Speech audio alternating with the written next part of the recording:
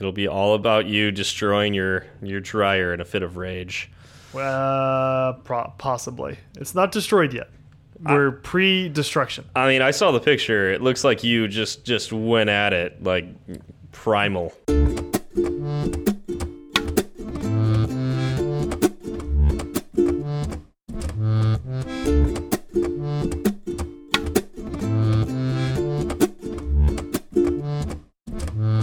Hi, I'm Steve. And I'm Zach, and this is Fireside Swift. How's it going, Zach? It's been a while. It's good to record the impossible episode. I know, everything was out to make it so we couldn't record this episode, but not as much as the last two episodes that didn't get recorded, which is technically this episode. Exactly. Yeah. I'm going to let everybody else parse that out. What you really mean. What does he mean last two episodes? Yeah, the ones that didn't happen. the lost episodes? The lost episodes. Which are really the impossible episode? Is that what you're saying? Yeah, all condensed into one impossible episode. Like isn't that like the theme of Lost anyways? I didn't see it, but I think it has something to do with podcasting and episodes getting missing and then we wake up and we figure out we're all dead actually. Is that what happened? Something like that, yeah. So yeah, no, it has been a few weeks. It's been very hectic for both of us, and things lined up such that when Steve was available, I was not, and when I was available, Steve was not. And in fact, something else happened today that tried to make me unavailable, but I refused to let that happen. Yeah, it's nice when things explode. Or is it that you just decided you wanted to destroy it? First of all, it melted. And second of all, it may be destroyed. I haven't put it back together again. So we'll see. We'll see after tomorrow. Engineers always think they can take stuff apart and put it back together. Mm-hmm. It's a lot. You know what I was thinking? And I'm going to say this now and hope that people listen to the post show for context.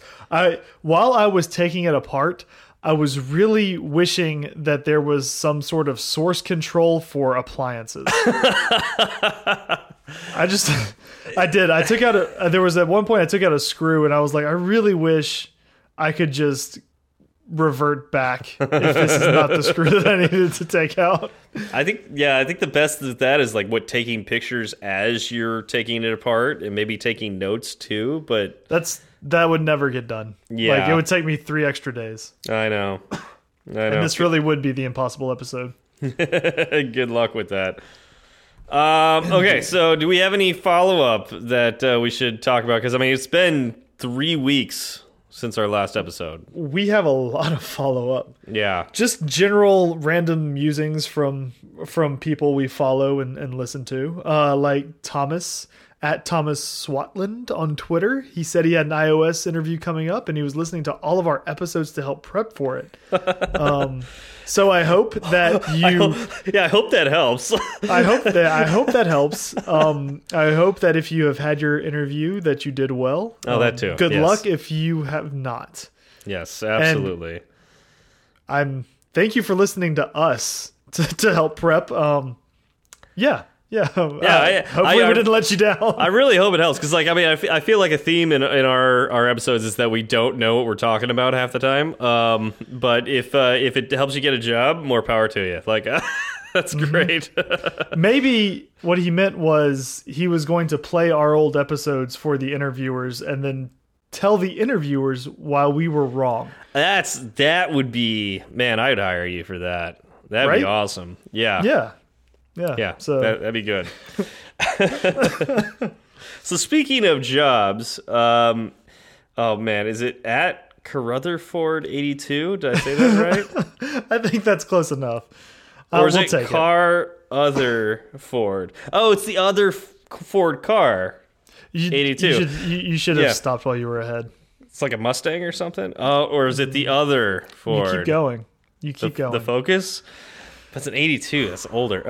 Anyways, he said that we should have a fireside intern that builds predetermined apps for the show, or maybe one app with different parts to it that coincides with the episodes. So does that mean we have to interview? I wouldn't. I think if someone listens to the show, that's interview enough. If you can deal with that, us, yeah. Congratulations, you have the job. Yeah. So I think this is a really interesting idea. And he volunteered himself as tribute, right? That's he did, which is very, very brave. Very brave. Very brave. I think this is a really neat idea, and we need to explore this. But this probably involves a little bit of structure around it before we get started, and we can't even get a blog off the ground. So, like, we hear you, man, and we are going to work on that because I love this idea. We'll let you know when we're getting closer, and we'll clue you in on it and make sure you're part of it. For sure. So, thank you for the suggestion. Yeah. We have people going back and listening to our backlog that don't have interviews coming up. They're just doing it. Is that because we didn't have an episode last 2 weeks? I don't know. I'm still trying to wrap my head around why someone would do that. They said they like hearing us. This makes me is mind-boggling. This makes me really embarrassed for the audio quality of the first several episodes.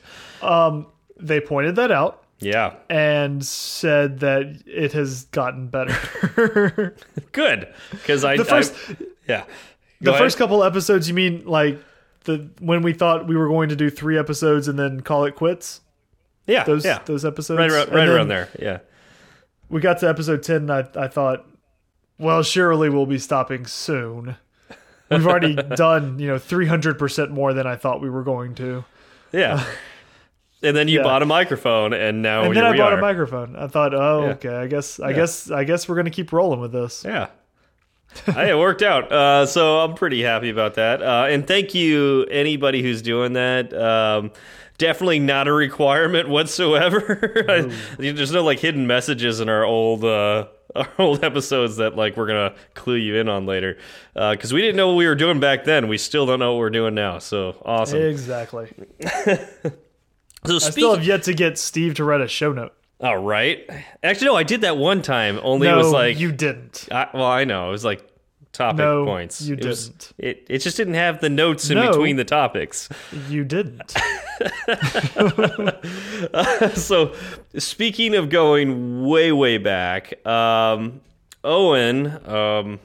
had contacted me over Slack and let me know that in episode 3, where we talked about the differences between classes, structs, and enums, we mentioned that the only way to get an associated type out of an enum was with a switch statement. That's not true. So we were wrong. But it only happened the one time. Only that one time, yeah. Yeah.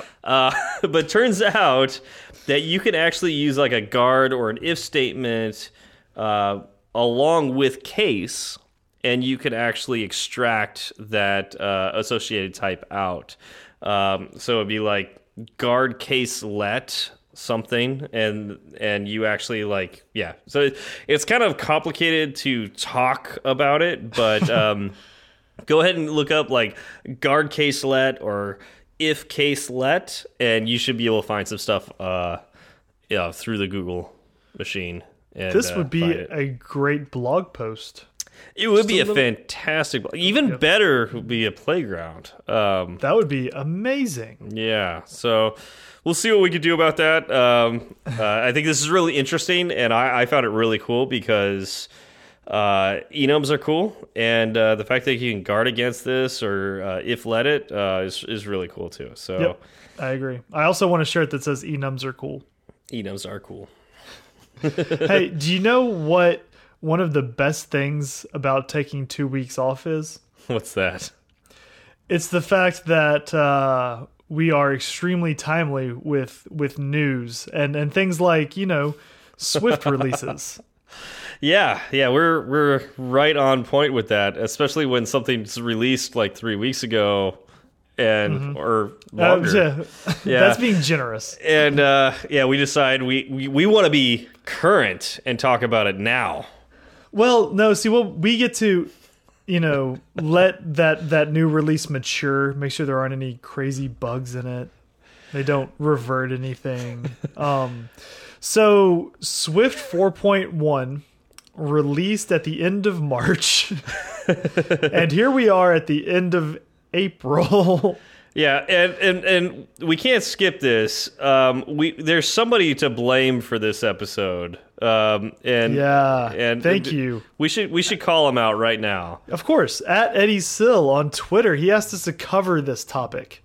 Yeah, and we said, we decided we would, and then things happened, and we had to take 2 weeks off. I blame Eddie for that. I blame Eddie for this as well. This episode is cursed. Absolutely.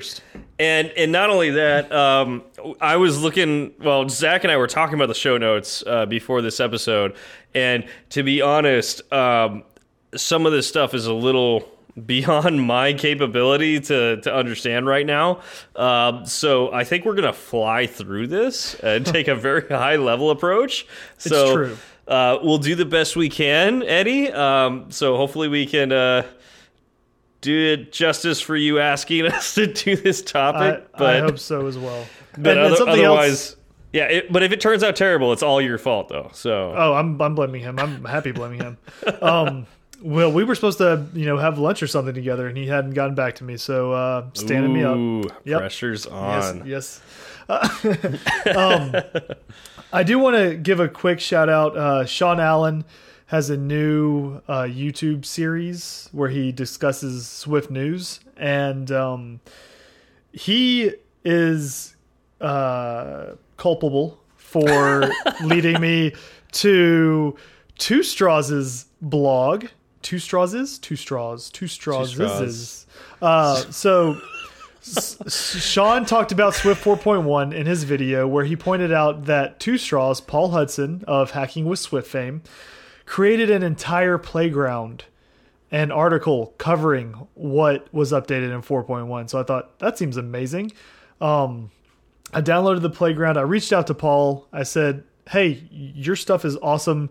Can I use your notes as a template for our show? And he is awesome and said he had no problem with it. So I immediately just ripped everything directly from him. He's cool with plagiarizing. He's cool with that.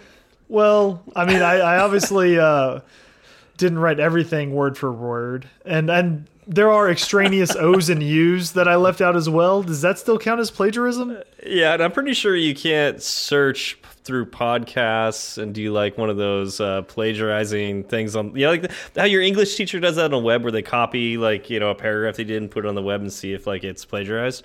I don't think you can do that with a podcast yet, so I think we're good. Good. There aren't any dangling E's in the notes either. Yeah, as long as we don't tell anybody that we plagiarized it. Yeah, we'll just keep this between us and the listeners. It'll be fine. Yeah, it'll be good. So nobody tell Two Straws about this at all. And if you really think I plagiarized, then just go directly to his website and read it for yourself. Yeah. In fact, I implore you, go check me on this. Go to his website. Yeah, go to hackingwithswift.com and check out the blog. Yeah, I think it's a great idea regardless, because I think we're just going to give an overview, and if you want to play with some of this stuff, definitely check that article out. It's great. You just copy and paste, or I think he's even got the whole file at the end, right? I believe so, but it's been a couple of weeks since I've looked at it, so why are you calling me out right now? Yeah, of course. Yeah. If anything, you just copy and paste all of his stuff there. So sure. There you go. It's pretty sweet. Oh, no, there it is. It's at the top, not the bottom. God. It's at the top. All right. It's on there somewhere. Without further ado, Zach, kick us off. All right, so Swift 4.1 is the first minor release to Swift 4. Spoiler alert, Swift 4.2, it's out any day. It's supposed to be, it's imminent, okay? So now's a good time to go back and look at 4.1. Remember all the times we had with it. Yeah. One of the biggest introductions is synthesized, equitable, and hashable. Okay. What does that mean? So these are two protocols, and equitable will allow two instances of the same type to be compared, right? So you have the equals sign to check whether two objects are the same. Okay, and what I remember of the same type. What I remember, I don't do this.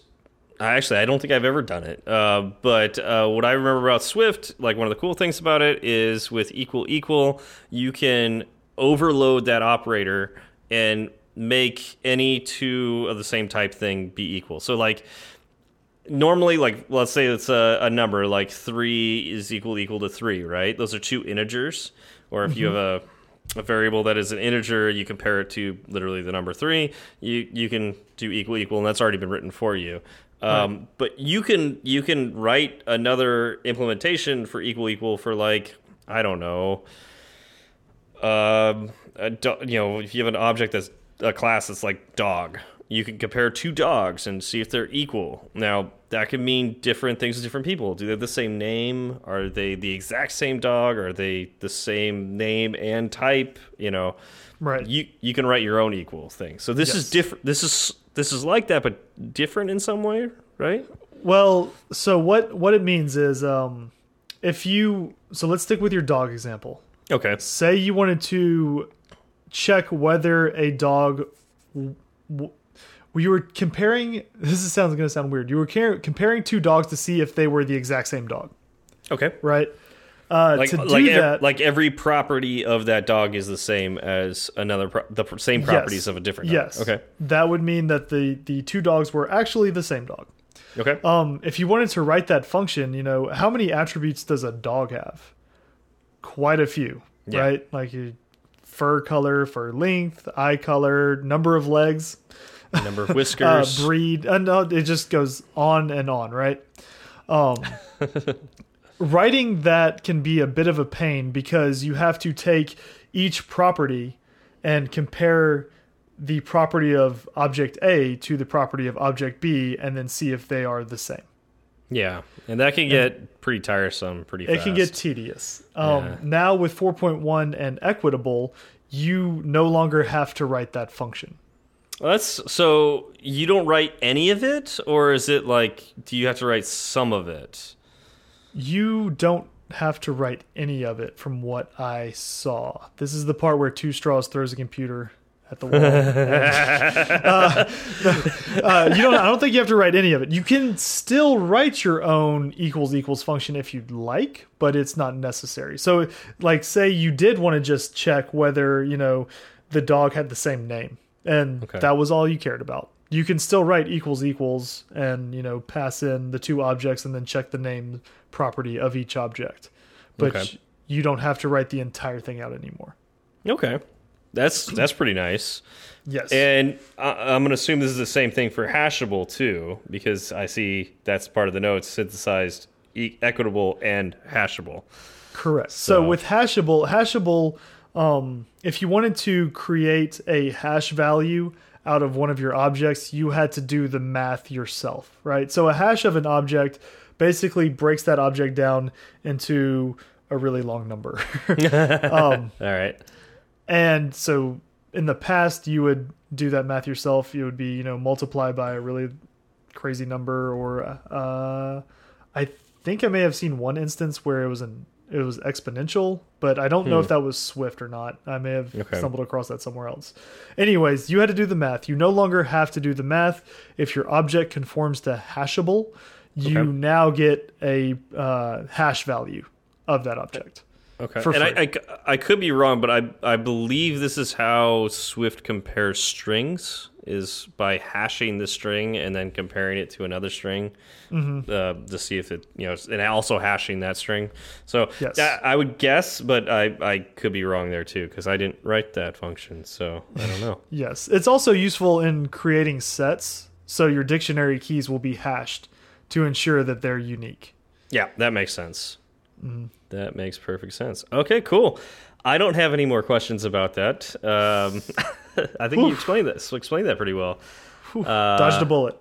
Cool. All right. So, and also that sounds really nice because, like I said, I never wrote the equal, like I never overloaded the equal function before. And now it sounds like I don't really have to. So, yay. I like that. I never did it before, but now I get it for free, so why not? Now I don't have to. Sweet. All right, what's up next? The key decoding strategy for Codable. Okay. So we talked about Codable back in episode 12.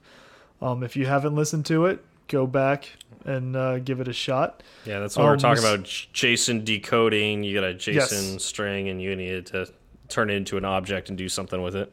Exactly. Now, one pitfall of Codable is that if you are trying to parse JSON that uses snake case in its keys, and so what snake case is who keeps snakes in their JSON files? Awful. Madmen and Australians. Hopefully they're not poisonous. Though they definitely are. Ooh. So what snake case is? So you have two words, snake and case. Both words are lowercase, and there's an underscore in between them.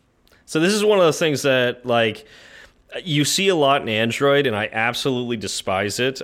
For those of you who love snake case, you're wrong. To each their own. Oh, is that how you want to play it? No, let Zach be the intolerant one.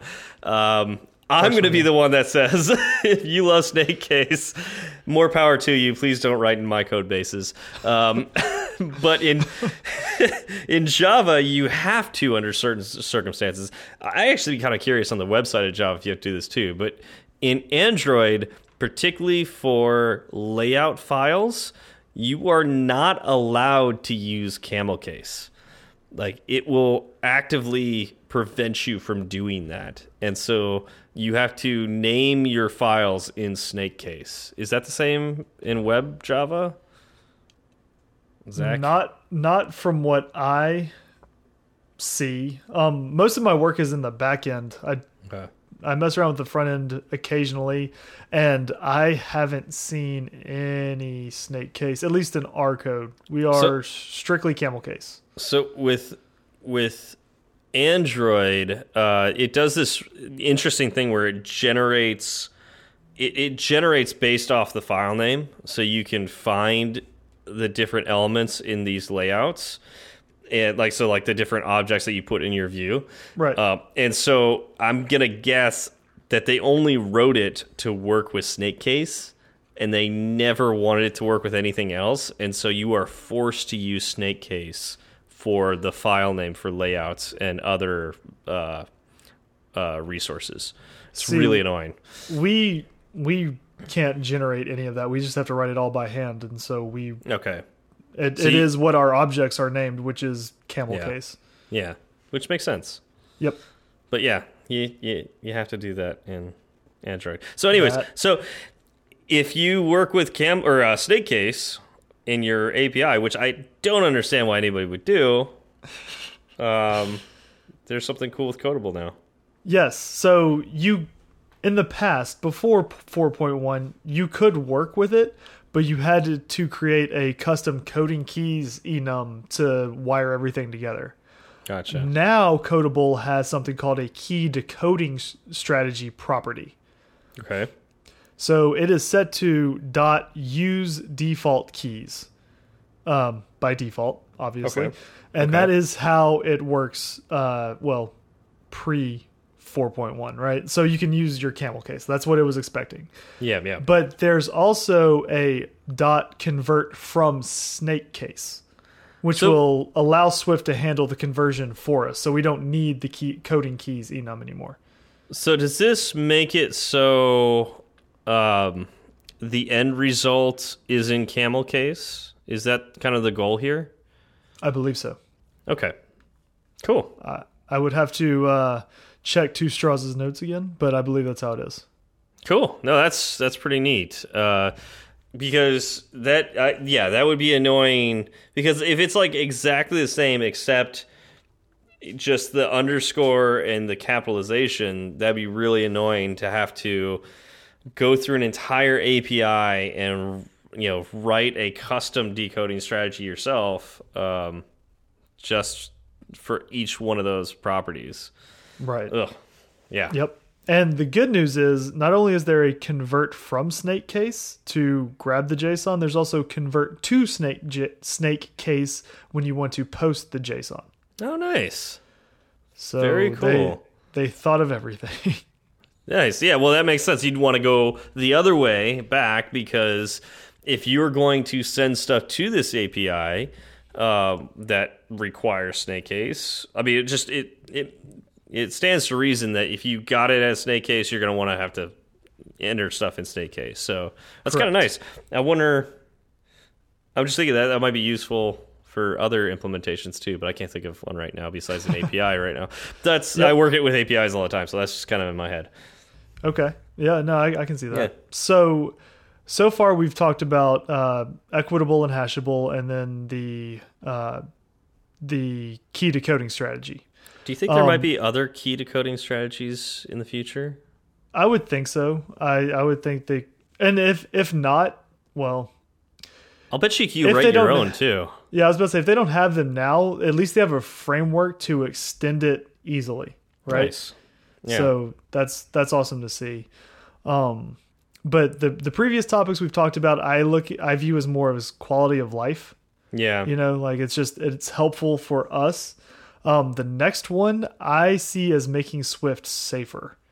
Okay. And that is conditional conformances. All right. What does that mean?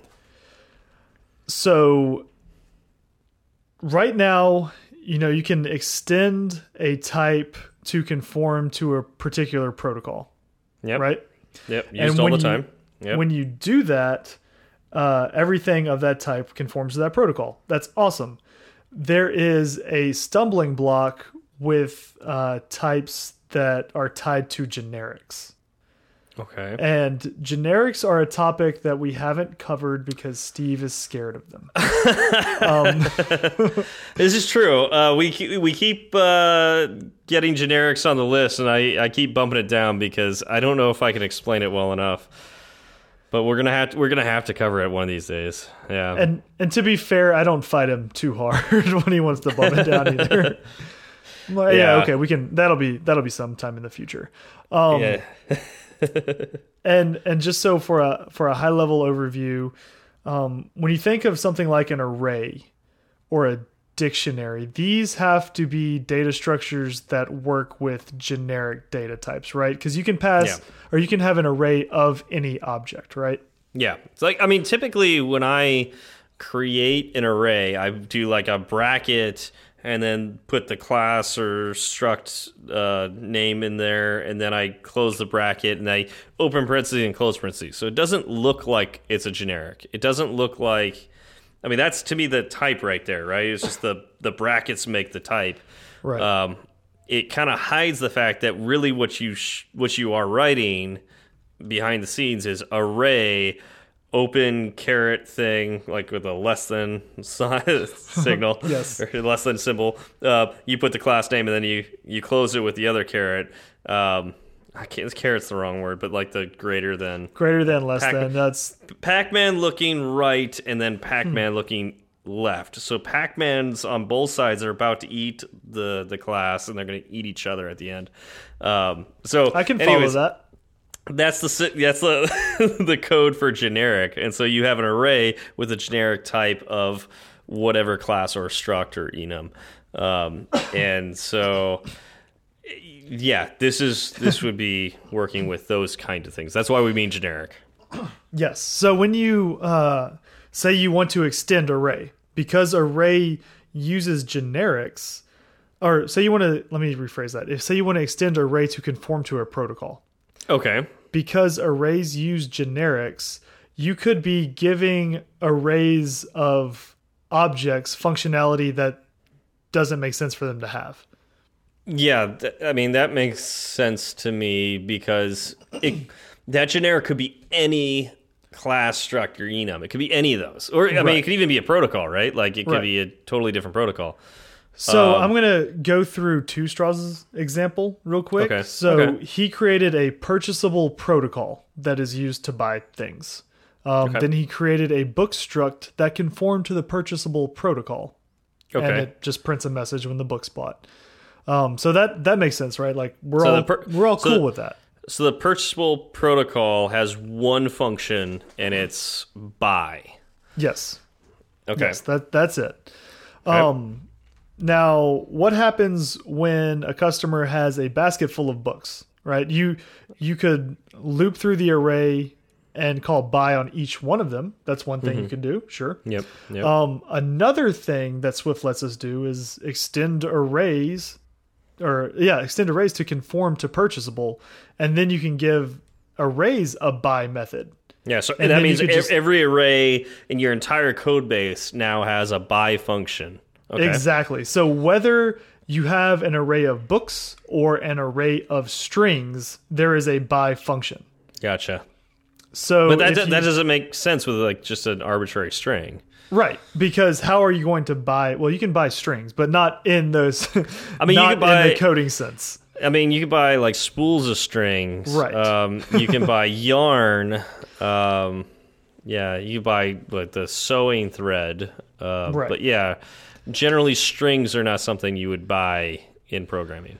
Exactly. Makes sense. Yeah. And so we don't want every array to have that functionality. So what they did is introduce conditional conformance. So now you can extend an array.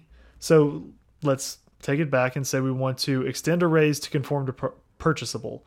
So you can say extension array conforms to purchasable, with the colon, where element conforms to purchasable. Okay. And so what that's going to do, you would still need to implement the buy function. Yes. But now you could assume that the item that's in, like all the elements is in the array, you can now assume they're all purchasable, right? Because you would know that for this. Well, so what I think it is you can't even call the buy function if the elements in the array do not conform to purchasable. Yeah, that makes sense to me. Like that. So the arbitrary array that we had that had strings in it, right? You can't call that array .buy.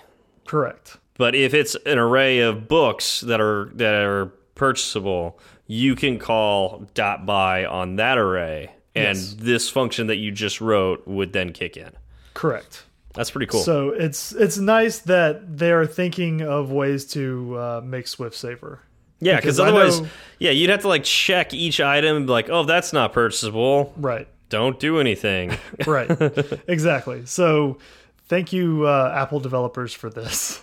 Yeah, it's pretty sweet. Pretty sweet. All right, so it sounds like some pretty cool stuff that's coming in on 4.1, or came in. Yes. Yeah. We're a little late. Yeah. So if you aren't using these things, you can start using them now. That's the best part. They're available immediately. Yeah. How often do you get that? Yeah.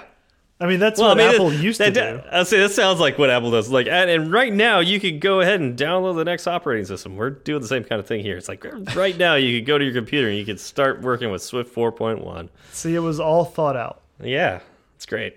So what's the next one? The one we didn't talk about before the show because we thought it would be confusing. Recursive constraints on associated types. Yeah, there's a thing called that. Yes. What does it do? Well, so it comes out of SE0157 and it lifts restrictions on associated types and protocols, which is a lot of jargon. Yeah, sounds like it. And I think it would be kind of hard for us to explain, verbally. Okay. So I would suggest that everybody goes out and actually reads up on this. I was going to say recursion in and of itself is something that's very hard to explain, even visually. And so, you definitely check out Two Straws, his playground on this one. Because I know we were talking about this stuff before the episode, and I got to that one. I was like, I'm confused. And this is literally what I said to Zach. I was like, I was not the smartest kid in my class. The only reason I did well was because I worked harder than anybody else. So I think what I would need to do, like personally, is I need to spend more time on this so I can understand it, because I can't explain it. Same here. So, knowing what we know, knowing our shortcomings, we're going to pass. Yeah, we'll take a pass on that one. Yeah. Paul does a much better job explaining it. Yeah, there are good resources out there. So when we trust them, much more than we trust ourselves. Yeah.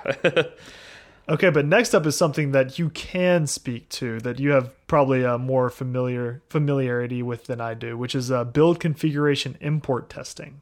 Well, I think I know this one pretty well to some degree. So this is a can import. So it's like you want to import. So at the top of your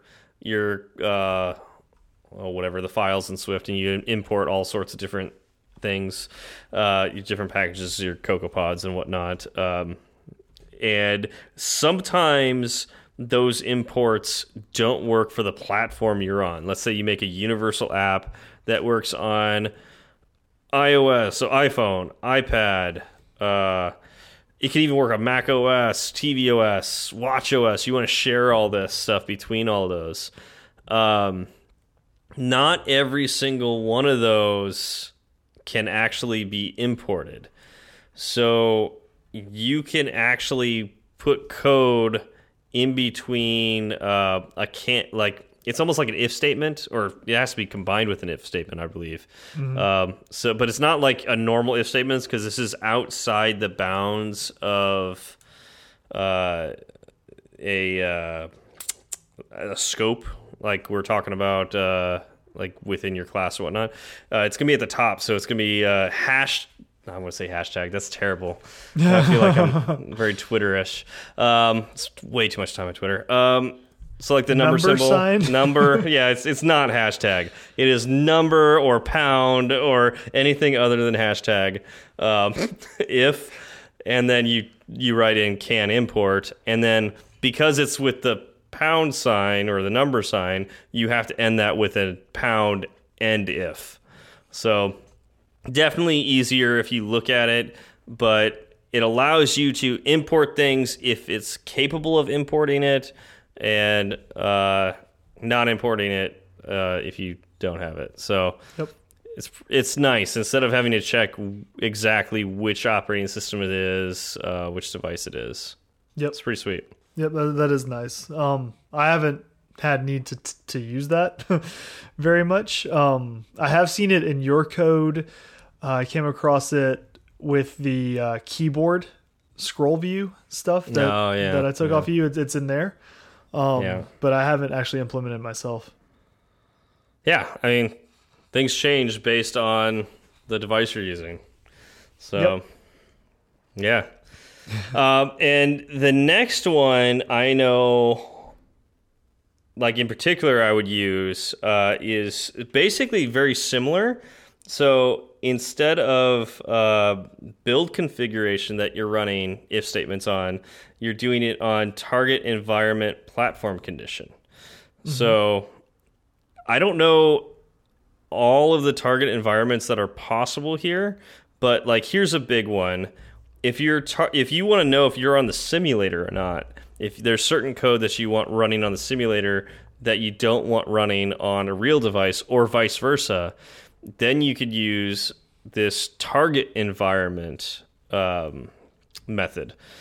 And you could actually target directly, target environment, and then in parentheses put simulator. And now you have this code can run on the simulator, not on anything else. Yeah. What can you give us an example of code that you would only want to run on the simulator?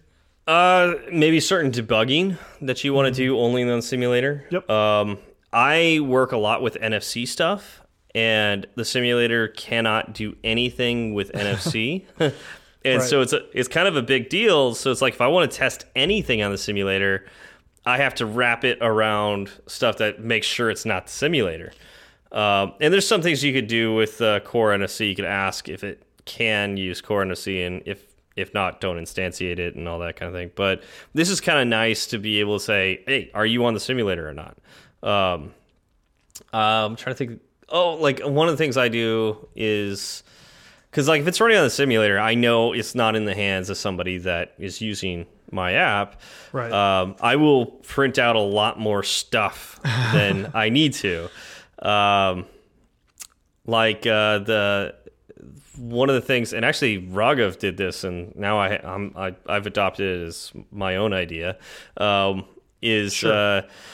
He will print out the location of the SQL database for core data for that app.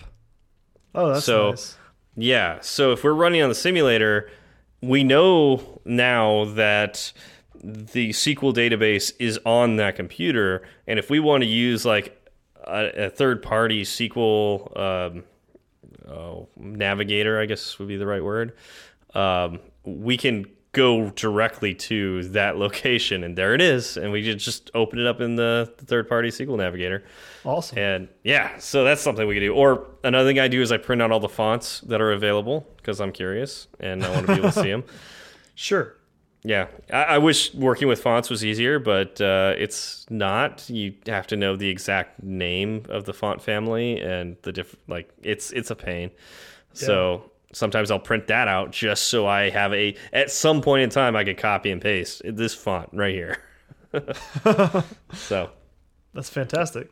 Yeah. So it's another quality of life upgrade. Yeah, totally quality of life. Sweet. And there, I mean, I'm sure there's some actual super practical things for it too, beyond quality of life. But I'm only thinking of the quality of life that is going to make my life better. So, yeah. All right, and finally we have flat map is now partly compact map. Okay. So one of the most popular use cases for flat map is to transform each object in a collection and then remove any objects that were nil. Okay. So that functionality now lives in its own function called compact map. So that's cool. I don't use flat map that often. In fact, I can't think of any time that I ever have. I was going to ask, or ever? I know I've used map. Maybe I've used flat map. I don't remember, but it's not. I don't do a lot of functional programming yet. I do see the draw to it, and I do like how simple it makes a lot of things, but I just haven't moved to it yet. But I could see how this could be really nice if you were having to do a flat map and then go through and remove items that were nil, how kind of annoying that would be. And now you get this as a function. That's great. Yep. So that's awesome. Yeah, that's pretty great. Just so you know, I like all of it.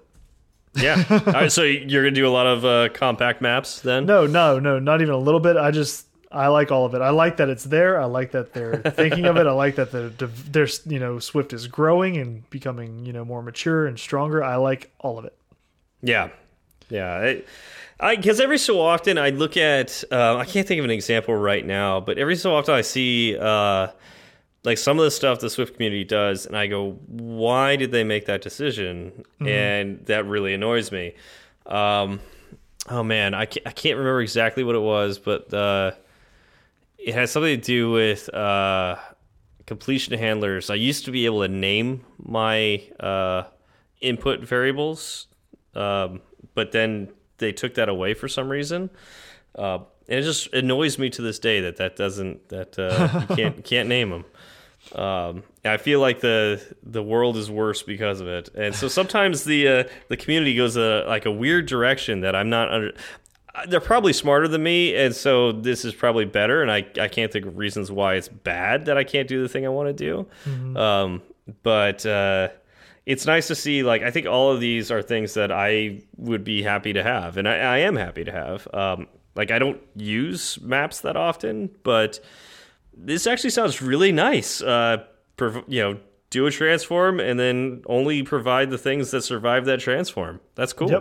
Yep. So I like seeing it. Yeah.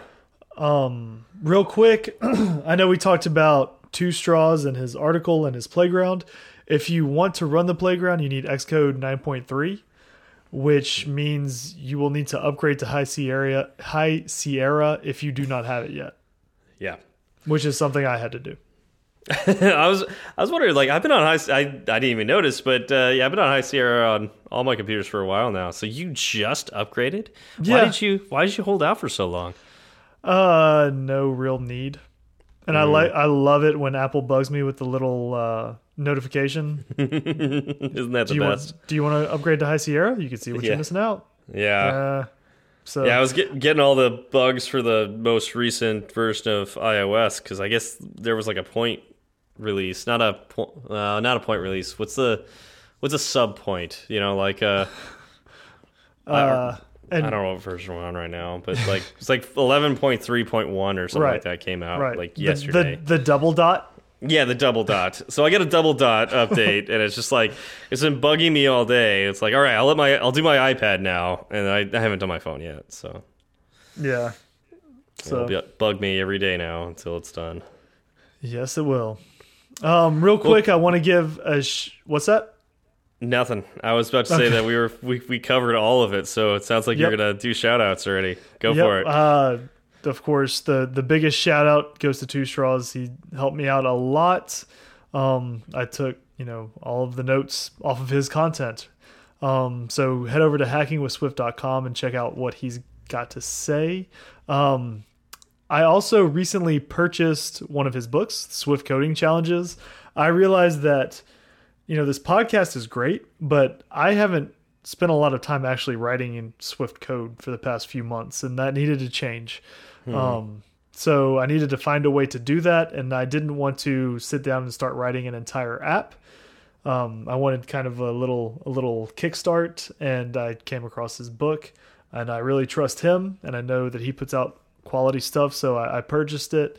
I told him, how much I enjoyed it while we went back and forth, and he actually provided a 50% off code for listeners. Is that to spite you because you already pay full price? I mean, I'm fine with it. It is worth full price. 100% worth full price. We're going to put that link if you want the discount in our show notes. It is a fantastic book. So if you want to pay full price, buy 2 at 50% off and give one to a friend that should be doing more coding challenges. But then the friend won't buy any. Well, then have them buy 2 and have them give both away to 2 more people. But then, okay. I think this falls apart pretty quickly. It's like passing it forward. So yeah, I suggest you go check it out. Yeah, definitely check it out. We'll put the link in the show notes. Yep. And I already pointed out, our buddy, our pal, Sean Allen, has got a new YouTube series. That's also a great way to stay up to date on Swift news. The thing about Swift is it's very hard to compile everything that you may need to know into little chunks because there's new stuff cropping up all the time. Well, not only that, the new stuff tends to be. I would argue that the new stuff tends to be really complex. Like you have to really understand like a lot about the language to understand why this is important that this thing came out, or not important, so you can skip it. So it's Sean does a great job with that. So yep. And so there are every Monday he puts out a video that is 15 minutes or less. It's funny. I asked him, are you planning on doing that during WWDC? And he flat out said no. He's like, not even gonna try. I said, I get that completely. You would drive yourself crazy. Yeah. Good for him for being decisive on that. I think it's a great plan. Yeah. And we have some Swift coders news. Yeah.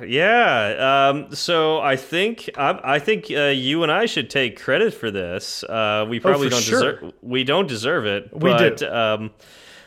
Somehow, maybe because we jump started him, Garrick actually put out a new episode of Swift Coders. Yes, he did. It was a conversation with Harlan Haskins. I listened to this weeks ago. I don't remember what they spoke about, but I remember enjoying the conversation. Yeah, so that's awesome. I'm very happy that Garrick did that, and definitely check that out. Yep, and Harlan is a very he's a smart guy. Yeah. I remember being very impressed. I was like, man, he knows what is up.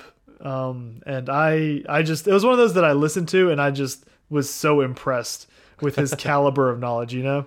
Yeah, and that's one of the nice things about listening to Swift Coders.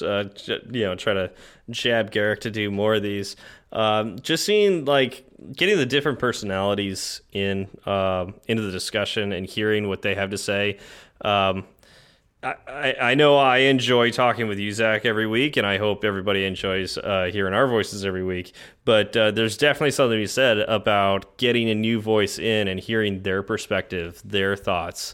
Yeah, I think it's great. Yep, I agree. Yeah, so hopefully he keeps going with it. Yes, indeed.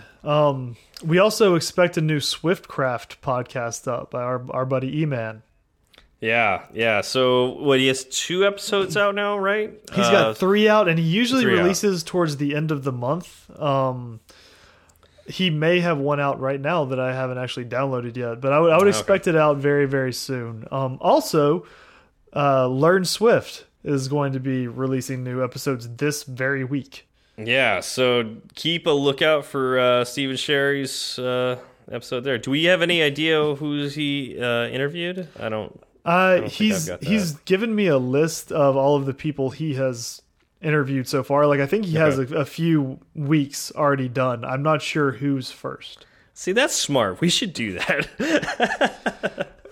Do you have 9 hours? No, on a Saturday? Don't. I really don't. Yeah, and that's exactly how we got in the hole we did. Yep, exactly. Maybe one of these days we'll think ahead, but today is not that day. No. I will say, speaking of thinking ahead, we will probably not have a new blog article this week, just like we haven't the past couple of weeks. We're still it's my turn. It's my turn to finish my blog, and so I told you all, I hate writing blog posts. I'm not good at them, and this is like a personal battle for me to like do this. But then when I have less time and work stuff comes up, it makes it even harder. It's easy to cut. It makes it even harder for me to do it. So bear with me. There will be a dramatic and epic conclusion to the first part of my blog article, and then I'll write other stuff too. I just need to get it in me to write it out. So I know I'm up next, and then I'll put the pressure on Zach. So that works. So hey, everybody get out on Twitter and tweet at SW Berard. Tell him to get to writing. Yeah. Whatever he's doing, he just needs to stop doing whatever that is and start writing. Right. And then also, just throwing this out there, we're still looking for anybody who's interested in writing blog posts with us. Yes, because the last 2 weeks, they will happen again to us at some point. Yep. We know this.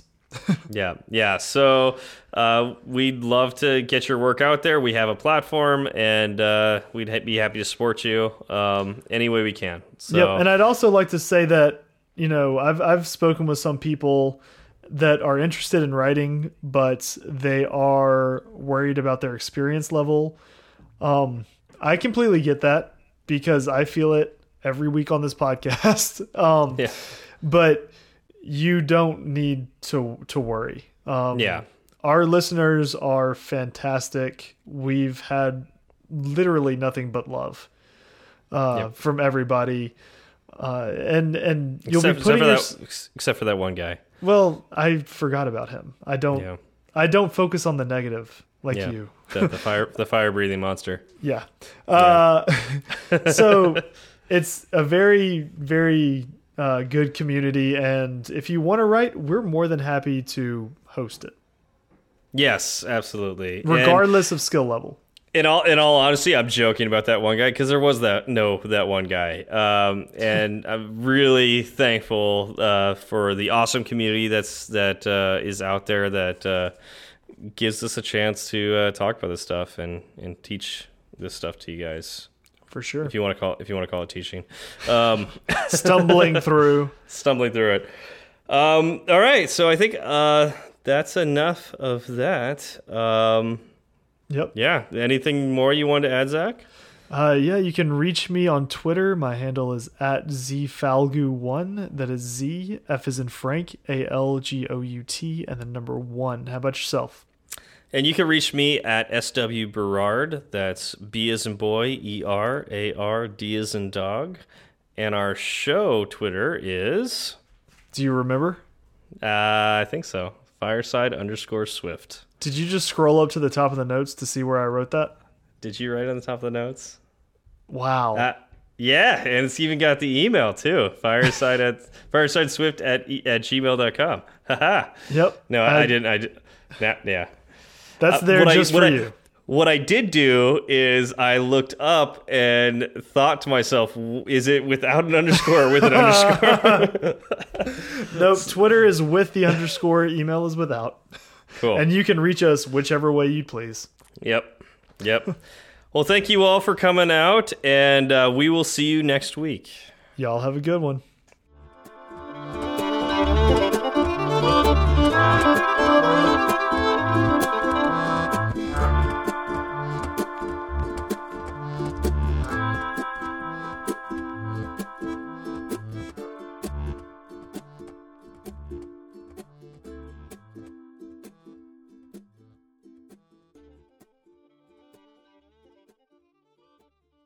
There's a difference between disassembled and destroyed.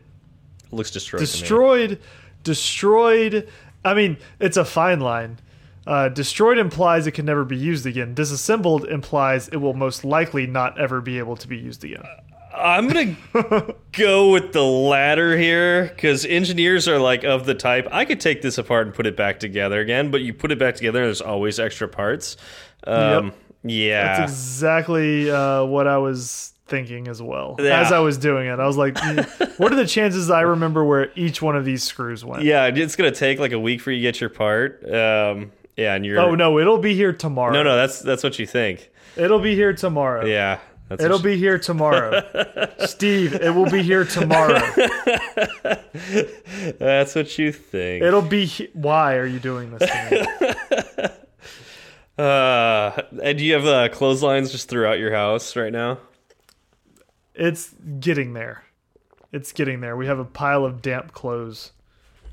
Got a couple blow dryers just going nonstop. Oddly enough, that actually sounds like a solution. That's kind of where we're at. Yeah. Yeah, it's unfortunate. It's unfortunate when things break.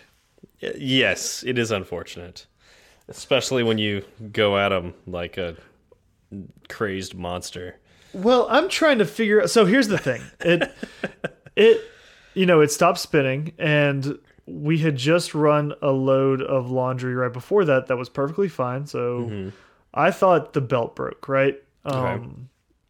The motor, you could turn the dryer on and you could hear the motor running. Okay. So I wasn't worried about that, which is, it made me feel better because motors are expensive, and then that's definitely not something I want to deal with. I figured it was the belt. I thought, I can at least take it off and look at the belt. Or disassemble it and look at the belt. And it took me 20 minutes to figure out how to get the top off to see the drum inside. Yeah. I was looking for... and here's the other thing. It's not a good sign when you Google your model number and nothing comes up for it. I was stunned. I don't know if we just got a one-off that Samsung decided to put out. Samsung, all right. I couldn't find... I know, right? If Apple needs to make a dryer, $40,000, it'll have one button, but it'll do everything you need it to. Yeah. And Siri will still suck on it. Yeah, exactly. Siri, start the laundry. Siri, start the laundry. I don't know that. Anyway, did you hear the latest about defining the word mother? No. Ask Siri to define the word mother. Don't say define mother. Say define the word mother. Oh God, I don't even. And then and ask her to continue. Oh no. Maybe after the show. Don't do it with your kids around.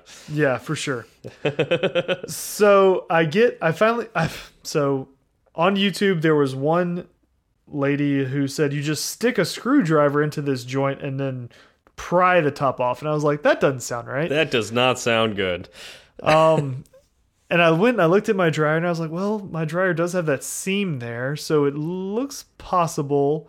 And I kind of, I stuck the flathead screwdriver in there and kind of monkeyed with it a little bit just to see like what kind of give there was. And it was way too tight. I was like, no, this feels wrong. This is bad. There's a screw in there, and I'm starting to bend my nice dryer. Right. And so I went back to YouTube and I found someone who dealt with a Samsung dryer that was close enough to mine that I thought they could match up. So I watched how he did it, and it turns out that this model is assembled the same way that his model was. Oh, good. Okay. So I was able to follow him from there on out. But yeah, no, it's in like 7 different pieces right now. And the part that broke, so I thought it was the belt. I finally got the lid off. The belt was intact. I could pull on it, and it obviously did not come out of the machine. So therefore it is still a circle or whatever shape a belt the belt was in at that point. Okay. Right? It was still connected. It was still one piece. All Although right. I guess if it breaks in the middle, it's still one piece. It's just not attached. Yeah. It was still intact. How about that? Okay. So I thought, okay, cool. Maybe it came off of, there's a pulley inside. Maybe it just came off the pulley.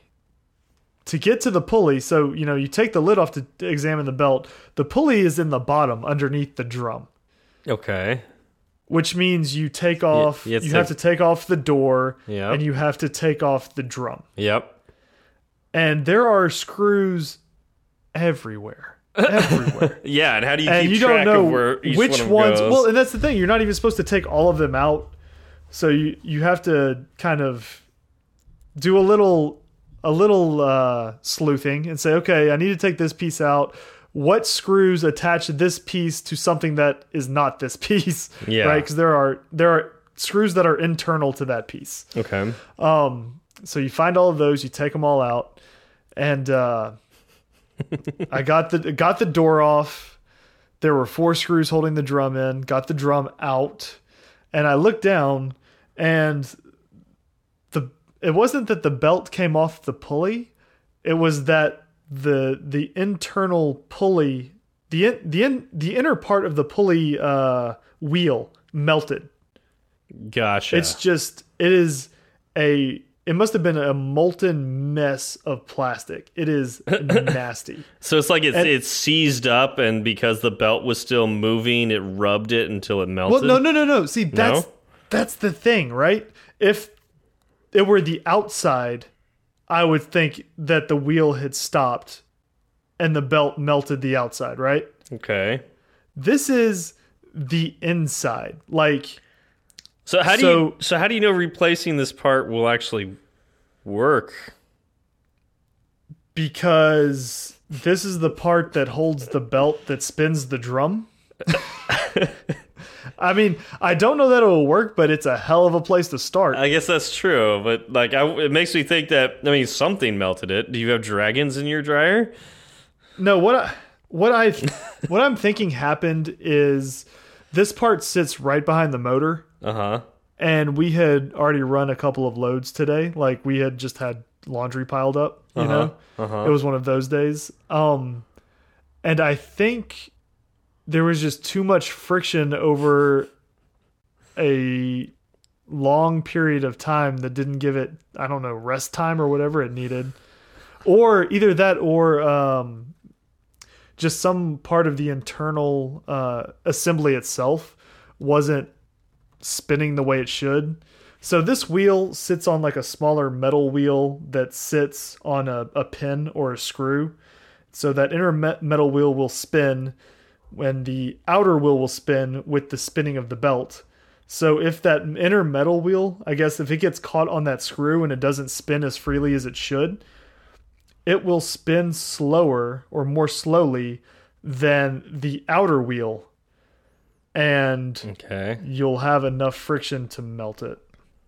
while the outer wheel still spins, because if the outer wheel still has to be spinning, or else the outside of the outer wheel will be melted. I need a diagram. I need to draw a diagram. Yeah, I think you lost me a little bit there. Yeah, especially because while you were talking, I decided to look up Samsung exploding washing machines. Oh yeah, no, that happened. Yeah, so it's like when we have that model, you don't run. I think it's blankets or whatever, like bedding. Do you know what their fix was? Wait. So you're saying you haven't washed your bedding since you bought that washer and dryer? No, we wash it. We just don't use the bedding setting because that is ridiculous. Do you know what Samsung's fix was for that? To give you a new washer? Oh, that would be nice, but there was something they could do that was much more cheap than that. That sounds like Samsung. What? So, you have the dial on the washer and you can spin it to whatever setting you need. Bedding being one of those settings. Well, they sent out a new applique to go over the old one. Oh no. Without a bedding setting. So you just it's still there. You just can't see it. Yes, but the thing is that you can still select it, right? Yeah, like spinning the wheel, the wheel doesn't know, or the machine doesn't know that applique is covering it. So I don't understand how that fixes anything. Oh, that hurts so bad. But that actually that fits Samsung's MO. Like it really does. So that's because we had that, and while this whole stuff was going on, we looked into it and we saw that was their solution, or it might have been their proposed solution, and they didn't go with that. But after we saw that, we just kind of moved on, and we were like, we just don't use that setting; it'll be fine. We'll wash our sheets on normal with adjusted settings, and we're fine. Yeah. But wow, right? No, it's if you don't see it, it's like it's not even there. Yeah, but the machine can still run it. No, it wouldn't do that to you, to you. And they have melty pulleys. So yep, melty pulley assemblies. Yeah, so I mean, this makes you really want a Samsung washing machine and dryer or phone. I'm assuming they probably have pulley assemblies in their phone too. They do. Those probably aren't any absolutely better. But they have faster pulley assemblies than iPhones, so that's something that they can say that they are honestly faster with. Right? Yeah, they can do that. It just melts, which is fine. Yeah, which is fine, right? You're going for the press release. Yeah. They don't talk about that in the press, but it really. At least it's a stat line. Can we talk about how Samsung has the most explodey products on the market? I mean, they should market that. They are on fire, literally. That should be their tagline. Like, want to live dangerously? Buy Samsung. Yeah, they should capture the extreme audience. Go for skateboarders and people who jump out of planes and all that kind of stuff.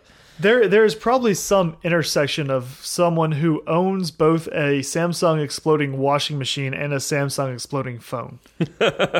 There's someone out there who owns both exploding products. Oh yeah. Yeah, they're proud of it too. I'm sure they are. Yeah, they should be. I mean, they might get paid out in that double indemnity clause on their insurance. They're braver than I am. They're going for that accidental death by making the accidental death part less of an accident.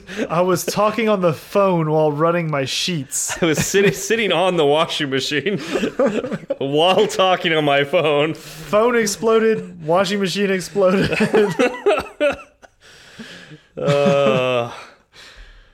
Yep. Yeah, that'll do it. Oh, jeez.